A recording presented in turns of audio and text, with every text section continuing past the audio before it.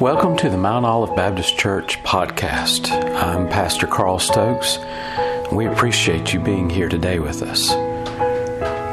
Our desire is to preach the Word of God effectively and clearly so that you can understand God's desire for you in your life. It is good to be in the house of the Lord once again. Let's join together in prayer and ask God to bless our time together. Dear gracious Father, Lord, we thank you and praise you for your great love, and we praise you for this privilege that we have to open your word, that you've given us this joy and this privilege to share in the wonderful bread of life, that which feeds our soul, that which nourishes us and helps us to grow. And Lord, we pray that you'd help us as we study. Lord, may your Spirit move within our life. May your Spirit speak to our hearts, and may we know your desire and your will for our life. In Jesus' name we pray. Amen. Turn with me in your Bibles to the book of Ephesians once again. The book of Ephesians, and we're still in chapter 4, but we're moving. We're making progress. We're heading down the road of learning what's in God's Word, and we're seeing what God would have us to understand. And let me remind you where we've come so far. We've studied through the first 3 chapters of the book of Ephesians, and we've learned what God's plan is for us.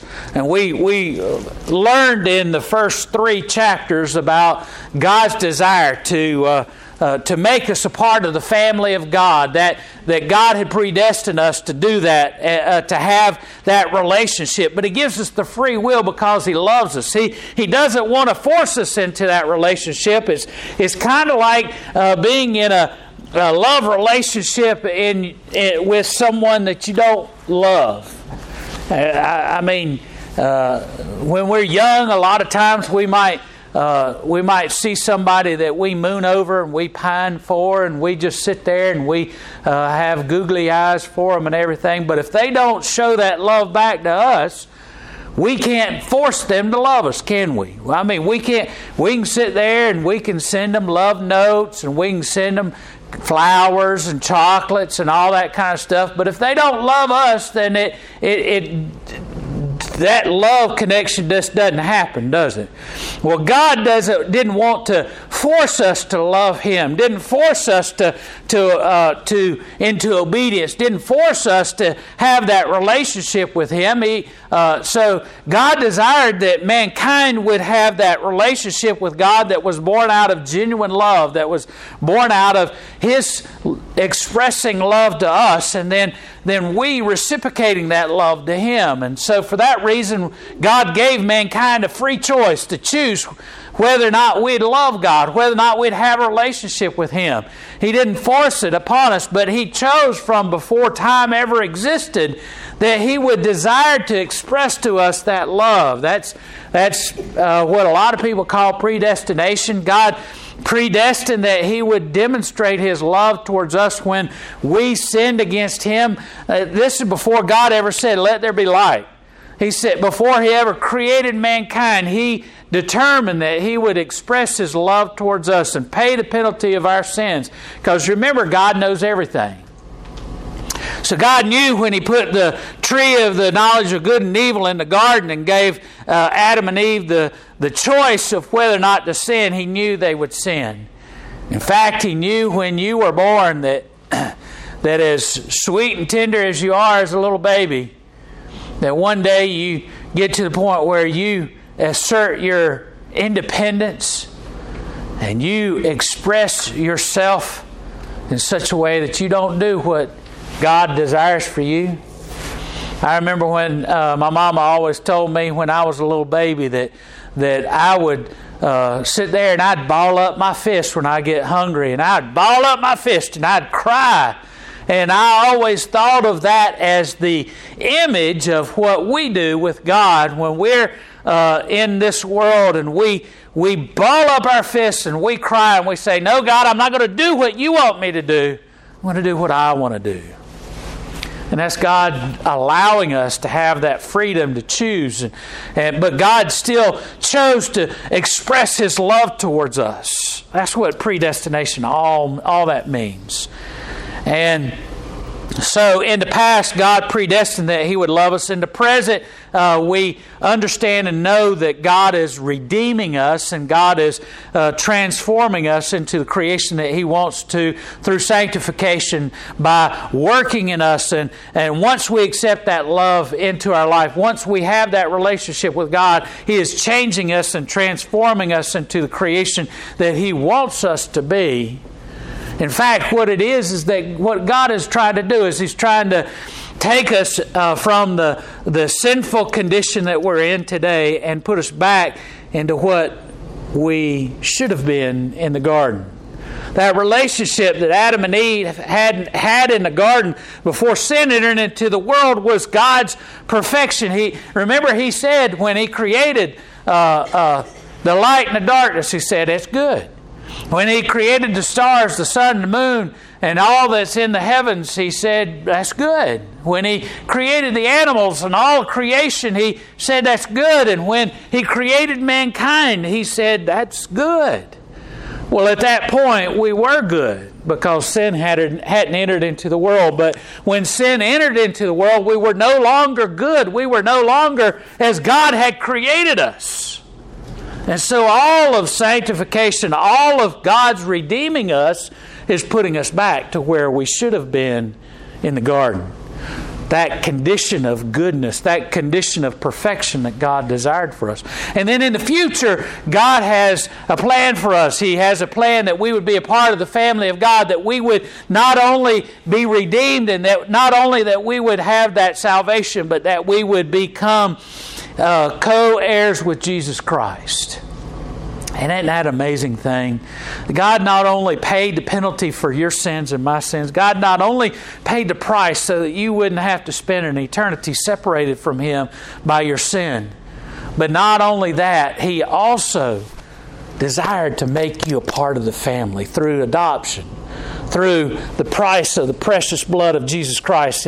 He adopts us into the family of God. And not only, He doesn't make us a red-headed stepchild to somebody that's just sitting over in the corner and getting a little crumbs. He makes us to be co-heirs with Jesus Christ. What a wonderful thing. And so we saw all of God's plan in chapters 1 through 3.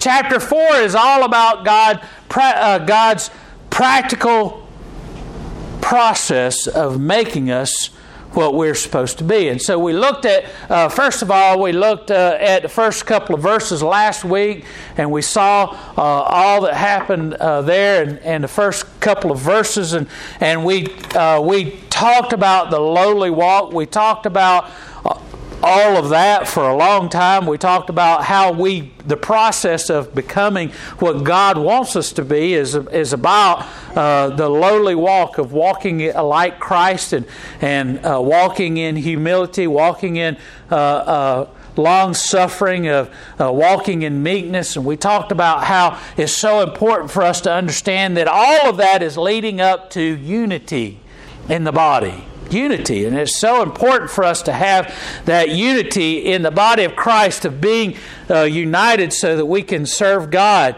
Like Paul mentioned in his letter to Ephesus, he says, look, everybody can't be an eye. Everybody can't see. If we were all an eye, how would we hear? And he said, everybody can't have the gift of being able to speak eloquently. How else, if we were all a tongue, how do we smell? And you know, he was using that ridiculous image of one big tongue. You know, we'd be of no use because we'd just be a big tongue. We could talk, but we couldn't do anything.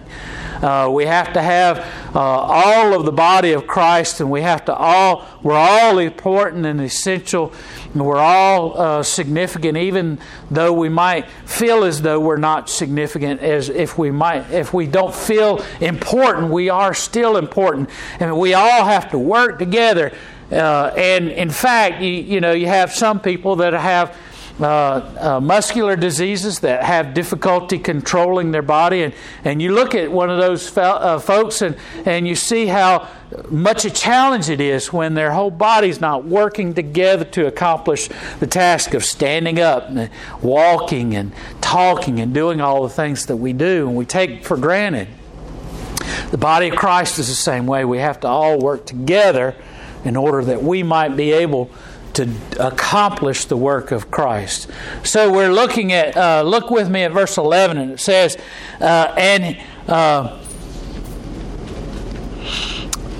he says, and he gave some apostles and some prophets and some evangelists and some pastors and teachers for the perfecting of the saints, for the work of the ministry, for the edifying of the body of Christ, till we all come in the unity of the faith and of the knowledge of the Son of God, unto the perfect man, unto the measure of the stature of the fullness of Christ, that we henceforth be no more children, tossed to and fro and carried about with every wind of doctrine by the sleight of men and cunning craftiness, whereby they lie in wait to deceive, but speaking the truth in love may grow up unto Him in all things, which is the head, even Christ, for whom the whole body fitteth jointly together and compacted by that which every joint supplieth, according to the effectual working in the measure of every part,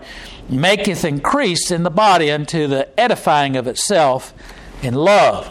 Well, that's a lot of Scripture, and as you can imagine, we're going to take it apart and look at it and all that kind of stuff. But I want you to take note of verse 11 and 12. It has all these different things in which people, these gifts, and we talked about the gifts, the giftedness of Christ in Christ, and how Christ gifts us last week. And we talked about how each of us has a gift given by God in order to accomplish the work of the body of Christ. And we talked about how we have a special gift that God has. Look, even though we have several teachers that teach Sunday school and several people that are gifted in teaching, we all have an individual gift that is unlike any other gift. And even though there might be several teachers, each particular person that is teaching, that has the gift of teaching, has that gift in a specific way that God is using and working in the church. And God is working in us. And Paul here is talking about these gifts here. He says some are given to be apostles, and some prophets, and some evangelists, and some pastors and teachers. And so he's talking about the diversity of the gifts of the Spirit of God that has been working. And so he talks about that, and then he says in verse 12, the key verse here, verse 12, for the perfecting of the saints. Why are those gifts given? So that the saints may be perfected, for the working of the ministry, for the edifying of the body of Christ. Now, I want us to kind of focus in on that particular verse, and we're going to look at that in particular today. And I want you to see a couple of things that are important for us to pick up while we're there. He says there's different gifts, and he talks about some high-profile gifts of apostles and preachers and teachers and all that kind of thing. And he's saying these are the gifts of the Spirit. These are given, and the purpose that they are giving are for the perfecting of the saints, the perfecting of the saints. And that word that is there for perfecting is a particular word that we want to look at in specific.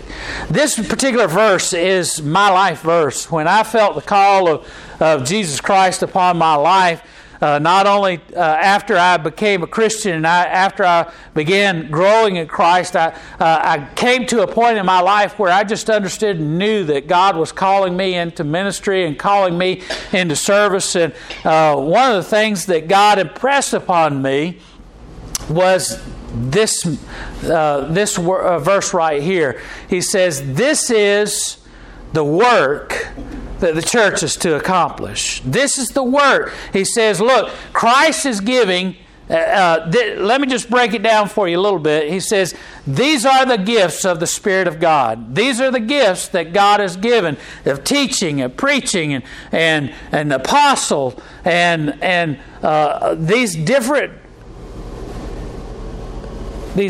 gifts that God has given to the church to accomplish His work. They're given not so that person can be stood up in front of everyone and be applauded for the fact that he can talk for 30 minutes without stumbling too much, or God didn't give the gifts for entertainment as some churches seek to do. Some churches want to sit there and excuse me. Some churches want to spend all their time bringing entertainment. As Brother Buddy was sharing with us in Sunday school, he's been reading a book, and the music of the church is not for entertainment; it's for worship.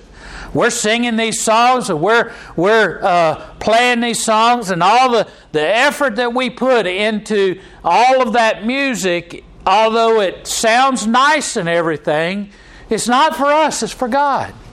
We're here singing not for each other and not for the entertainment of one another. We're singing it to praise God and thanking God for all the things that He's done. And it's used for education, like today. That hymn that we sang, what have we done for God? What is it that God has given all of these things to us? What is it that we've done for Him? And it's to prompt us and push us to serve Him, to live for Him, to exalt Him, to glorify Him. So if it's not to worship God and thank Him for all the things that He's done, it's to teach us on how we're to live and to serve God and to glorify Him in our daily life. And so the work that God has brought us together to do, the things that we do, yes, we have fun during Vacation Bible School when we have Vacation Bible School. Yes, we have fun when we have fellowships and we have a nice meal, and meals are good, and the food's good because our men know how to cook wonderful meals, and we appreciate all of that. And the ladies know how to make good cakes and pastries and all kinds of other stuff that go along with the meat that we char on the grill and all that kind of stuff. And it's all about, and that's all good fellowship, and we have a good time doing it, but that's not what our church is all about. We didn't, the people who erected this church 179 years ago didn't bring this church together just so we could come together every once in a while and cook some hamburgers or cook some fish or whatever it is that we're cooking. They didn't sacrifice all that they had to build this building so that we could come together and just sing some songs and go on home. It was to provide a witness to the community in this area. It was to reach the lost souls that were still lost in their sinfulness. It was to help those who were hurting and reaching those who are going through so many things. And Jesus and Paul here says through the inspiration of the Holy Spirit, look, these gifts that God has given are all for the edifying of the saints. So that's our work. That's the perfecting of the saints. Perfection. That's a hard thing to live up to. We're admonished in the Bible, be ye perfect. For why? Because God is perfect. That means that even though God knows that we're sinful, even though God understands and knows that we have a sinful nature, even though God understands and knows that there's temptation in the world, He expects perfection. And He also understands and knows that we're not perfect in and of ourselves. And so we see three things that God is doing in this particular verse, in which it says, for the perfecting of the saints. We see three things that God is working and doing. And we're going to look at a couple of other scriptures. Hebrews chapter 10, verse 12. The perfecting of the saints. Katarzo is the word there for perfecting the saints. It's a hard word for me to say. It's probably doesn't mean a thing to you, but that word means perfecting in a couple of different ways, and we're going to see that today. Hebrews chapter 10 verse 14 is the first perfecting. It's where we see three different aspects, and the first aspect is the positional perfection. Hebrews chapter 10 verse 16 says, "This is the covenant that I will make with them after those days, saith the Lord. I will put my laws into their hearts, and in their minds I will write them, and their sins and iniquities I will remember no more. Now where remission of these is, there is no more offering of sin." I started a little bit too late. It's 10:14. "By one offering he hath perfected forever them that are sanctified." And so the first task of sanctification is to be perfected. And the first aspect of perfecting is positional. Positional in terms of we're perfected by what Christ has done for us. Either we're saved or we're not saved. It's a position of whether or not we have a relationship with God or we don't have a relationship with God. And the first aspect of perfection is do you have a relationship with God? You can't be perfected. He can't make you into the perfect creation He intends for you to make. God can't sanctify your life if you haven't given your heart and life to Him first. It's like swimming. You can't swim if you don't get in the water, can you? You can learn all kinds of strokes and techniques and books. You can hear people talk about it. You can even watch people swim.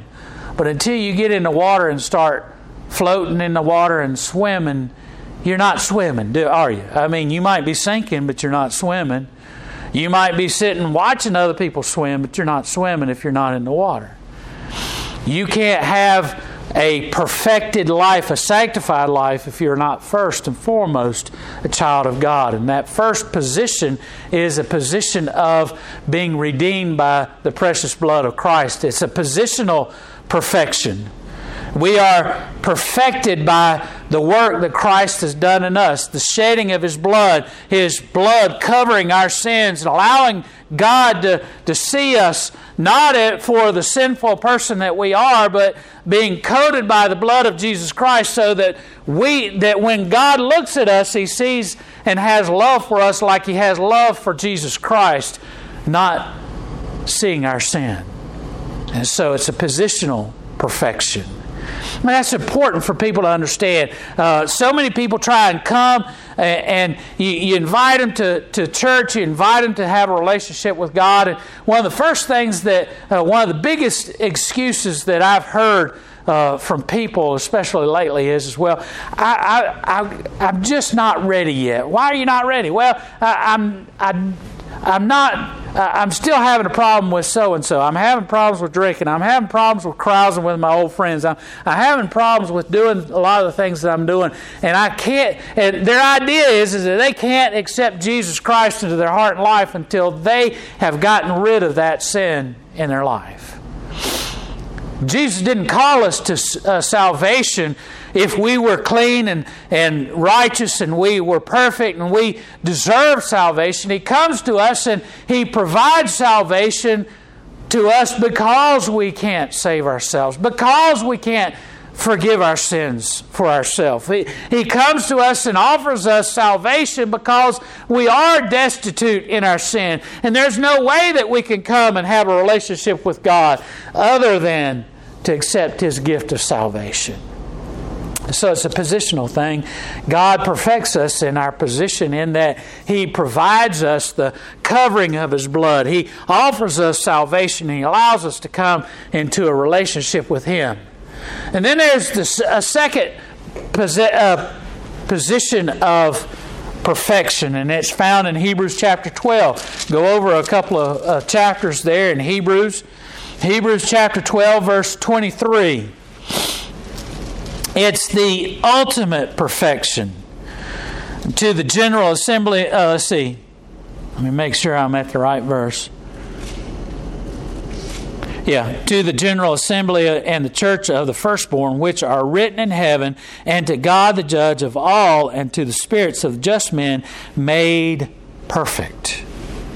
And so the second perfection is the ultimate perfection, the perfection of coming into the presence of God. When we finally shed this mortal coil and we are finally in the presence of God because we have a position of perfection that Jesus Christ has saved us from our sins and allowed us to be a part of the family of God, we are then have the ultimate perfection of being in the place where God is, and God perfects us. And it says here that He to those who've been written in the Lamb's Book of Life, and that means when we come into His presence, He's going to open that book and He's going to look and see if we have a relationship with Jesus Christ, if we have accepted the gift of salvation. Of course, He already knows. But our name has been written in the book of life because we've accepted Christ into our heart and life. And then once we come into His presence, He perfects us, the ultimate perfection. No longer are we hampered by sin. No longer do we have this sinful body of our own and sinful tendencies. No longer are we enduring the hardships and the struggles of this life, but we are in the presence of God, and He has made us perfected in His presence. That's the second one. And that's, we talk about that day in which we'll come into His presence. We sing a lot of songs in the 600s about going and being in the presence of God and being up there in heaven and rejoicing because we are finally together with God and we're spending all of eternity with Him. And it's not just, you see, God can't abide by sin being in His presence. We've been covered in the blood of Jesus Christ to allow us entrance into heaven, but God makes us ultimately perfect so that we might remain in His presence. And so we're there with Him for all eternity, worshiping Him and rejoicing at being in His presence.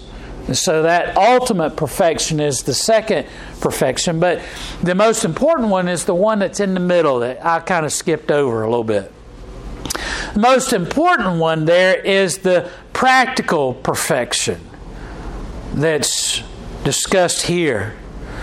The practical perfection is what we do here in this place. You see, along with worshiping God and praising Him and giving Him glory for all that He does, we sit in Sunday school not so that we can get through a Sunday school quarterly, or that we can enjoy some time. We do enjoy some time together talking about what's happened in our week and everything. But we go to Sunday school so that we have a more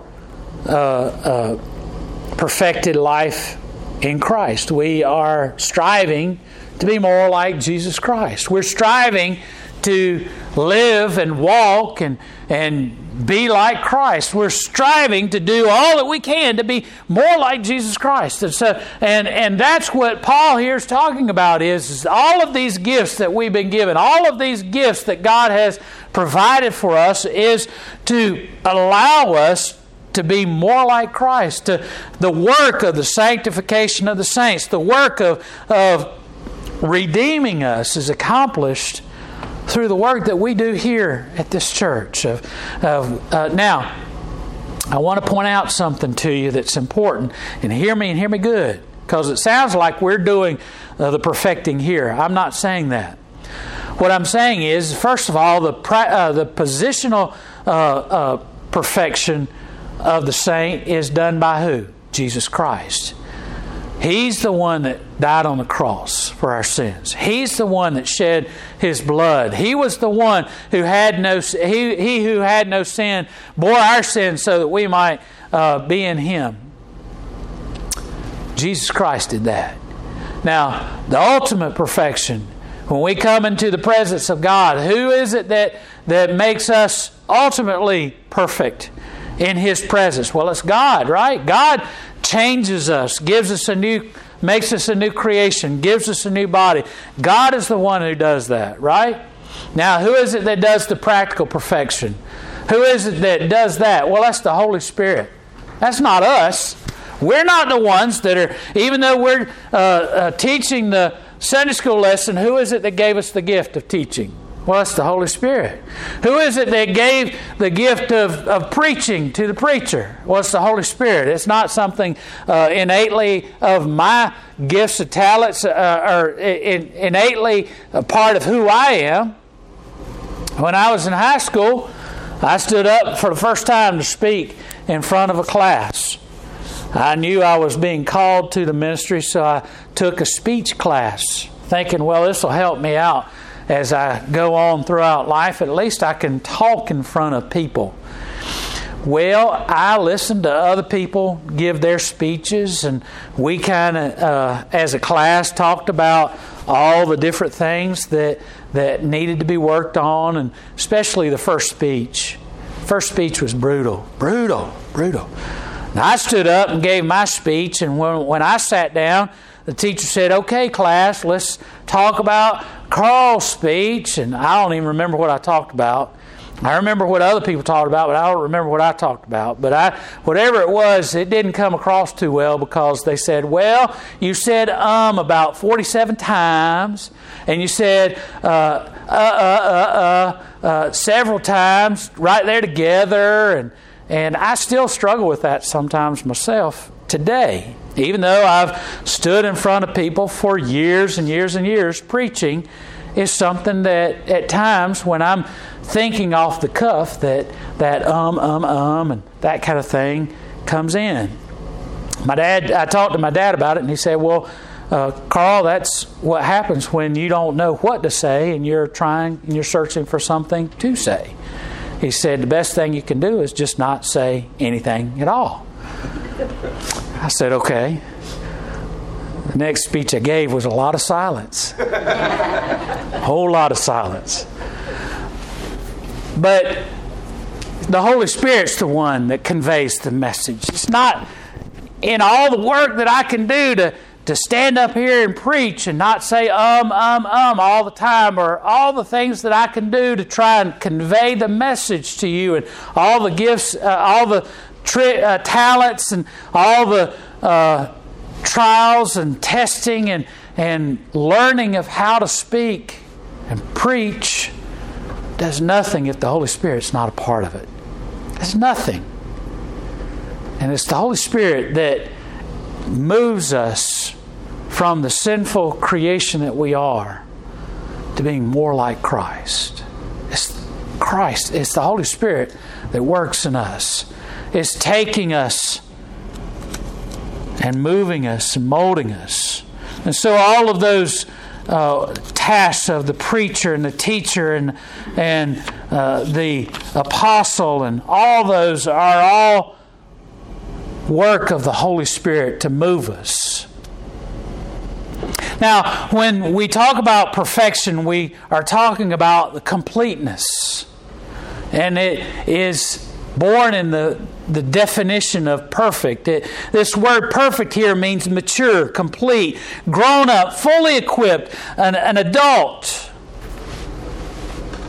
In this context, an adult Christian who isn't dependent upon the milk of the Word, and having to be spoon-fed everything that is given. We talk about people that are babes in Christ, and basically it's very similar to a baby that is being finally fed with a little spoon, and that little baby can't grasp hold of the spoon and hold the food on it, so mama or daddy takes the spoon, a little tiny little spoon, and gets a little bit of food and does whatever is necessary to get that baby to open the mouth so that you can stick that food in their mouth. And hopefully, they won't spit it out. But we don't give them steak or T-bone, or we don't give them a big Hardee's burger, $6 burger or whatever when they're a year old. At least I hope not. Because why? They can't handle eating it and ingesting it, and they can't handle digesting it either. And a baby in Christ, a baby in the faith, can't take the meat of the Word, can't apply the meat of the Word in their life. It can't be effective and serve God with the meat of the Word. They have to have the milk of the Word. Unfortunately, there are Christians that are addicted to milk. They love that milk. Well, they're older. They should be more mature, but they're addicted to that milk. They want to be spoon-fed. I even had people come to me and say, "Preacher, I don't know about some folks, but I need to be fed the Word. I need to be fed." Well, you're still a baby if you need to be fed. You might have been a Christian for 40 years, but you've not matured in Christ. The work of the Holy Spirit in us is to move us from that babe, that infant in Christ that's just accepted Christ into their heart and life, and mature us so that we can then go out and reach others so that they might be born into the family of God. We're not intended to stay in the nursery. We're intended to grow and to develop and to reach others for Christ. So, an infantile Christian has all kinds of problems. Not just not being able to receive the healthy Word of God as it's intended for their life. But look at verse 14. It says, he says, God also gives those to be in those offices so that we will no more be children tossed to and fro, carried about with every wind of doctrine. And I think of the time that we lived in South Carolina, and for whatever reason we were going to the beach, and we'd gone to the beach, and a hurricane was coming in. Well, we had paid for the whole week.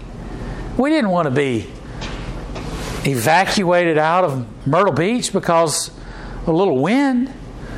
And so I did a drive down the road to see how things were heating up, with the storm. Of course, we had weathermen on the news telling us, get out. You got to get out, leave, go. But yeah, I had to look at for myself. And I saw some people out there trying to surf in that ocean that was being stirred up by that hurricane. And I saw people out there trying to walk along the beach in the midst of those high winds. And they were doing all they could, but they looked like they were drunk or like they were half out of their mind because that wind was just throwing them all over the place. That's the image here. When we're a child, we're pulled here by mom and dad. We're pulled there by friends and acquaintances. We're pulled here and there by others that expect things out of us, like teachers at school. And we don't typically go where we want to go as a child, especially when we're a wee little child. We go where others tell us to go. And he says, you're being perfected so that you won't be led astray, that you won't be pulled here and there by the whim of those who are seeking to deceive you. See, that was the problem that the church was having in Ephesus. There were people coming in after Paul was leaving, and they were trying to teach them all kinds of things. Verse 13 says that I'm trying to bring you to maturity. So in verse 14, you'll no longer be a child. And in verse 15, that you'll grow up in Christ. How important is this? Paul talks in several verses in Scripture that he writes, and others do as well. In 1 Corinthians 13:11, Paul's final words to the Corinthians is, be perfect. Be perfect. In 1 Peter says that all that you're going through, all the suffering, all of the problems that you're facing, and 1 Peter 5:10 is that you might be made perfect. In 2 Corinthians chapter 7, Paul again says that all of these things that are going on in your life is to move you to maturity. In Galatians 3:3, the writer there says that the work of the Holy Spirit is to develop you and to mold you into a creation of God. And 2 Corinthians 3:18, Paul says, I'm seeking that you might be like Christ. And that's our goal. It's so important that Paul's main message throughout Scripture has been that we would be made perfect. Well, here's some of the tools that we're used, and I'll end with this. It says in James chapter 1, verse 2, one of the tools in making us and perfecting us and maturing us is the trials and difficulties that we face. 1 Peter 5:10, again, I mentioned just a moment ago, is that we suffer through difficulties and struggles so that we'll learn to depend upon Christ and that we'll be made mature. And then in 2 Timothy 3:16, we read that all of Scripture is given so that we might be perfected in Christ. So the perfecting of the saints is to mature the saints. And so the call of the pastor and the preachers and the apostles and the teachers and all of those of us who are all the other parts of the body of Christ, as we've come together in unity, is to move us to perfection of maturity as a saint, so that we will then go. A long time ago, I decided that the majority of what my ministry is going to be focused on is to the proper teaching and preaching of the Word. Not because I'm too lazy to get out and knock on all the doors in the neighborhood. No, because we've done that together.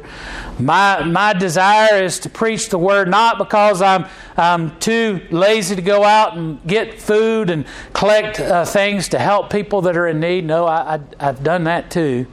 But the reason I focus on pastoring and being an effectual preacher of the Word is not because it's easy, but because it is the main task of the church.